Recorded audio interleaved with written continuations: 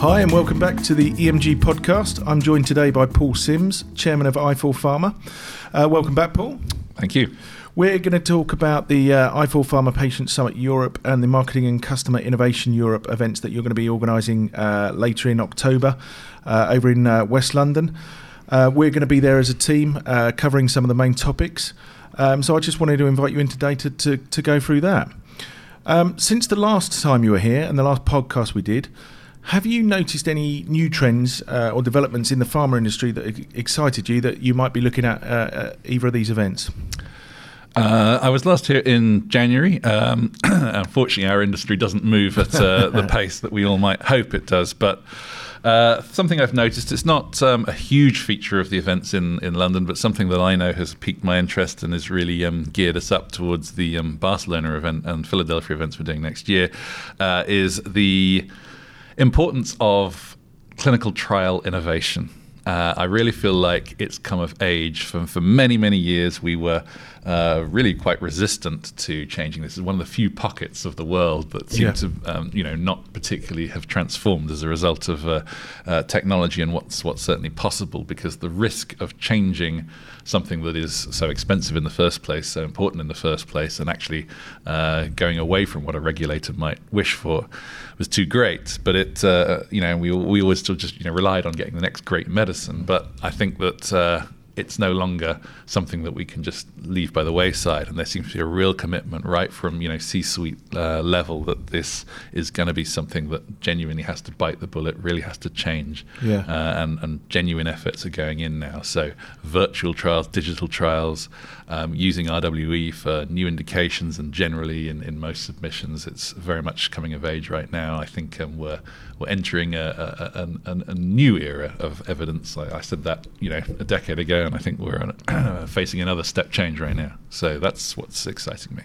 I was talking to a doctor that's also worked as he's developed drugs himself and has taken them through the clinical trial process, and he says the big issue isn't when you get the first patient on board, it's when you get the last patient on board, because you can't start the trials then, and the cost of doing that is phenomenal. So any innovation there I think will be welcomed all round, definitely. It amazes me, 10% of trials never manage to recruit a single patient. Really? Something like 80% of trials miss their deadlines, 37% never actually get their full complement of patients, and about 35% of patients drop out of a trial. So the numbers are staggering. We've got a 90% failure rate of clinical trials, always have had, and it's no longer feasible. It's what's driving so much of the high prices we see. Yeah, definitely. Well, it would be good to see that change.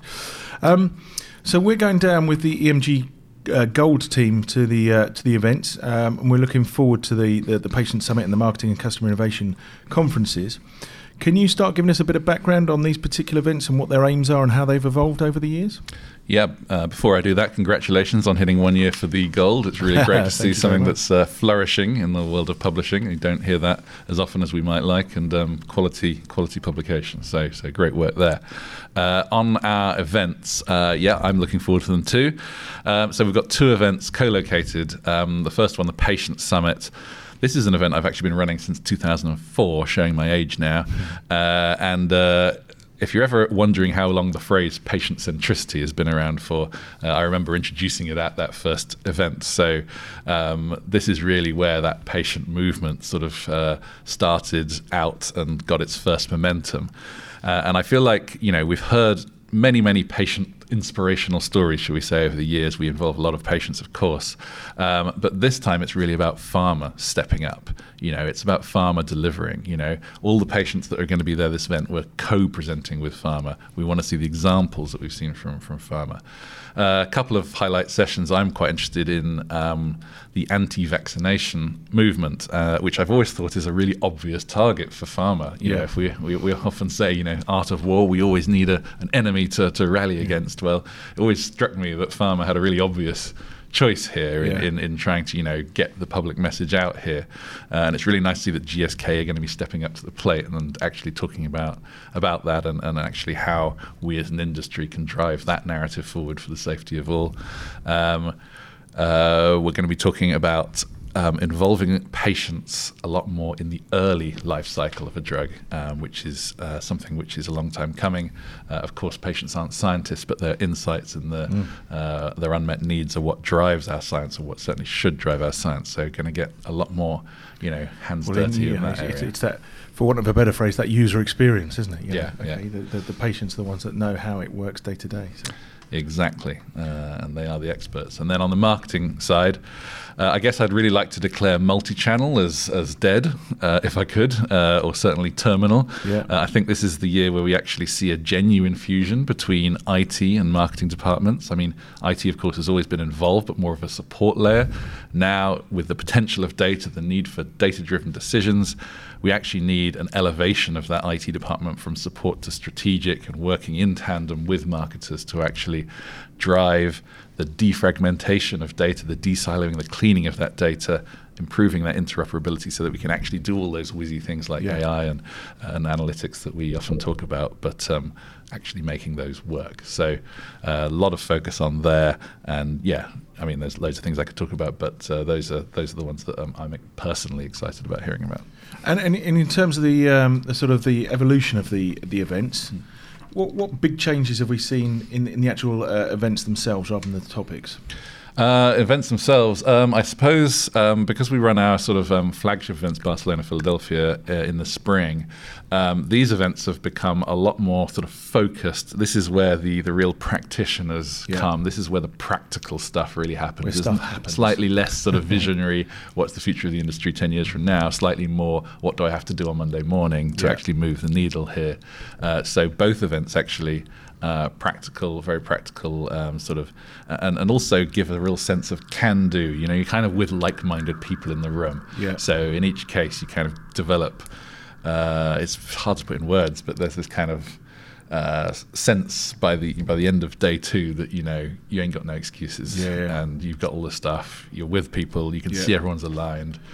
Just go out and make it happen. There's people there to hold you accountable for what you're going to do. Yeah, unfortunately, that is true. Great stuff. So we talked a little bit there, but what do you hope will be the main lessons and themes that will come from these events? You mentioned some of the stuff there, and I think what I've always found with these events is pharma are almost a little bit scared to stick their head above the parapet, so to speak, and actually do anything that really challenges stuff. And you're just talking there about some of the stuff that you'd like to see and that is happening. Is there anything else that really jumps out at you? Well, I definitely hear you when you say pharma sticking their neck out. I mean, my job is obviously I sometimes describe it as making the innovators famous and then making them normal. So giving them that platform and obviously moving that on.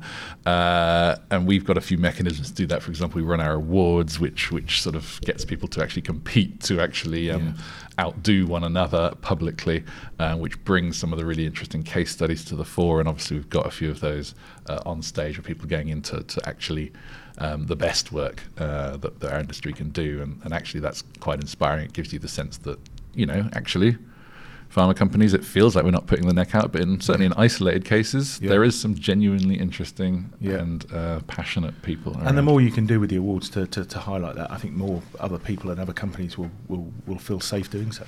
Yeah, it's got to, as I say, it's got to feel normal, and we have to actually celebrate good stuff. I don't think there are lots of award ceremonies. A lot of them are, best rep, best digital campaign. I think we should be celebrating the work that actually makes a difference to patients, and that's what I don't see at other award ceremonies enough. So if we can get behind these kind of initiatives, then I think that's a worthy effort to make. So brilliant.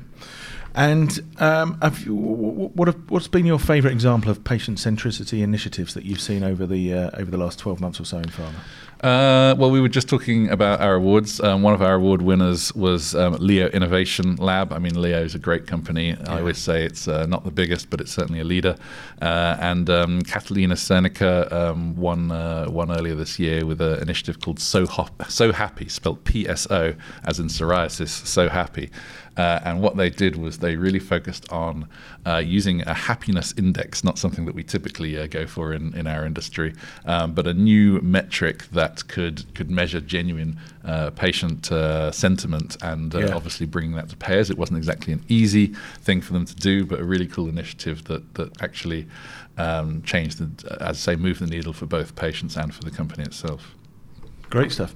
Now, you touched on earlier that this is an industry that doesn't tend to move particularly fast in a lot of ways. And we touched on in the last podcast about how you're often frustrated by that and the pace of change. Do you believe that we're now seeing an increase in the urgency in the pharma industry to turn their words into actions and start making the entire commercial and R&D pipeline truly patient-focused? I would obviously love to say yes. There is more talk, and there is genuine stuff going on. Agility's become a buzzword. There is a genuine sense of needing to experiment in pharma, which was for a long time something that we didn't do because we're obviously dealing with people's lives. You don't want an experiment with people's lives going wrong. But there is a sense now that within the commercial side of the business that for really the first time, they need to be a source of innovation. It's not just down to the R&D guys to come up with what's new. Yeah. The commercial guys need to create as well. They're not just distributors. They have to consider what services, what additional holistic solutions through partnerships, etc., need to be created in order to actually create an outcome. And I think that it's still early days. We're still not able to see the fruits as often as we might like, but actually a lot of the work is going in. Of course, there's a lot of buzzwords, a lot of people doing it wrong. But as a sort of more of an entrepreneurial mindset myself, I welcome any shift towards this, more agile, more iterative way of working. And how do you think events like yours help with this? You're getting the right people in the right place at the right time. What else could we do to help this happen or to speed this up? As I say, show that it's possible. Yeah. I think that we are, unfortunately, an industry a little bit of lemmings. We like to see what's gone before us and only follow that. That's probably not going to change overnight. If I can find the examples of great work, put them up there, make them famous, then I can hopefully raise that bar for everybody so that when you're coming to do an initiative, you can point to something that's happened before, you can convince your boss, you can show that it's been done, it can be done. We often talk about people who want to bring their compliance teams to our events to demonstrate to those guys that it's not just a no every time, look, somebody else has done it. And I just think, it sounds pretty cheesy, but having that sort of can-do atmosphere and the actual practicality of it is something worth aiming for. That's the only way we're going to create the movement that actually drives the progress that we need. We don't have a Steve Jobs for our industry, but the best we can do, I guess, is a collective effort. Definitely. And you talked a little bit earlier about the shift from going from multi-channel to involving the IT within marketing. And I was at an event with Sir Clive Woodward a little while ago, and he said whoever wins in IT wins. And it seems does he happen to be working in IT now? He doesn't actually. But he was saying from when he won the Rugby World Cup to when he was in charge of the Team GB at 2012 Olympics, they had the best IT that any other country or any other team had out there, and it makes such a difference if you use it in the right way. What would you say have been the biggest shifts in the conversations and the focus around pharma's marketing strategies over recent years? Well, it is that data-driven aspect to it. It's the idea that we can now make sure our decisions are driven not just by who's got the most experience, who's got the loudest voice in the room, but by actually what the data says. And I've been quite impressed by some of the solutions that I've seen which really pull together the data. Of course, yes, the data has to be clean. Of course, it has to be defragmented, de-siloed, and be brought into a way that can be used. But I've been pretty impressed by some of the internal sort of AI tools that are now available that can actually almost do the job of the best chief strategy or chief financial officer by using natural language to say what will my sales be like 12 months from now, and actually coming up with a pretty reasoned answer to that based not just on history but also all of the other predictions that can be sourced out there to come up with a pretty accurate result. And that possibility is actually what's driving so much of what's possible. I had a great chat with Amit Nathwani, who's the CMO and CDO of Sanofi. Of course, new CEO started last week there as well. And his aim is to firstly digitize the organization so that kind of stuff is possible, but then also to use this technology to actually come up with new products, to actually create a saleable asset from that data to actually create insights. And it's a pretty ambitious task he's got, but he's pretty excited about it, pretty driven. He took a while to convince his board, I think over a year to convince his board, but he's got there now. And very interested to see what he can come up with over the next 12 to 18 months. Yeah, brilliant, fascinating.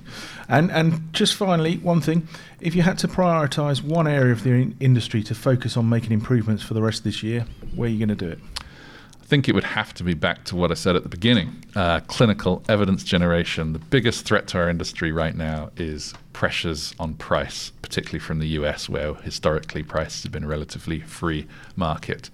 And I'm not going to make myself popular here because, we all rely on the money in the system. But I would actually welcome some of that pressure because I think it would force ourselves to be much smarter and much less lazy. For me, the commercial side of our business had a bit of a clamp down over the last decade from the arms races of the 90s and early 2000s, if you remember those days, sales rep in every doctor's surgery.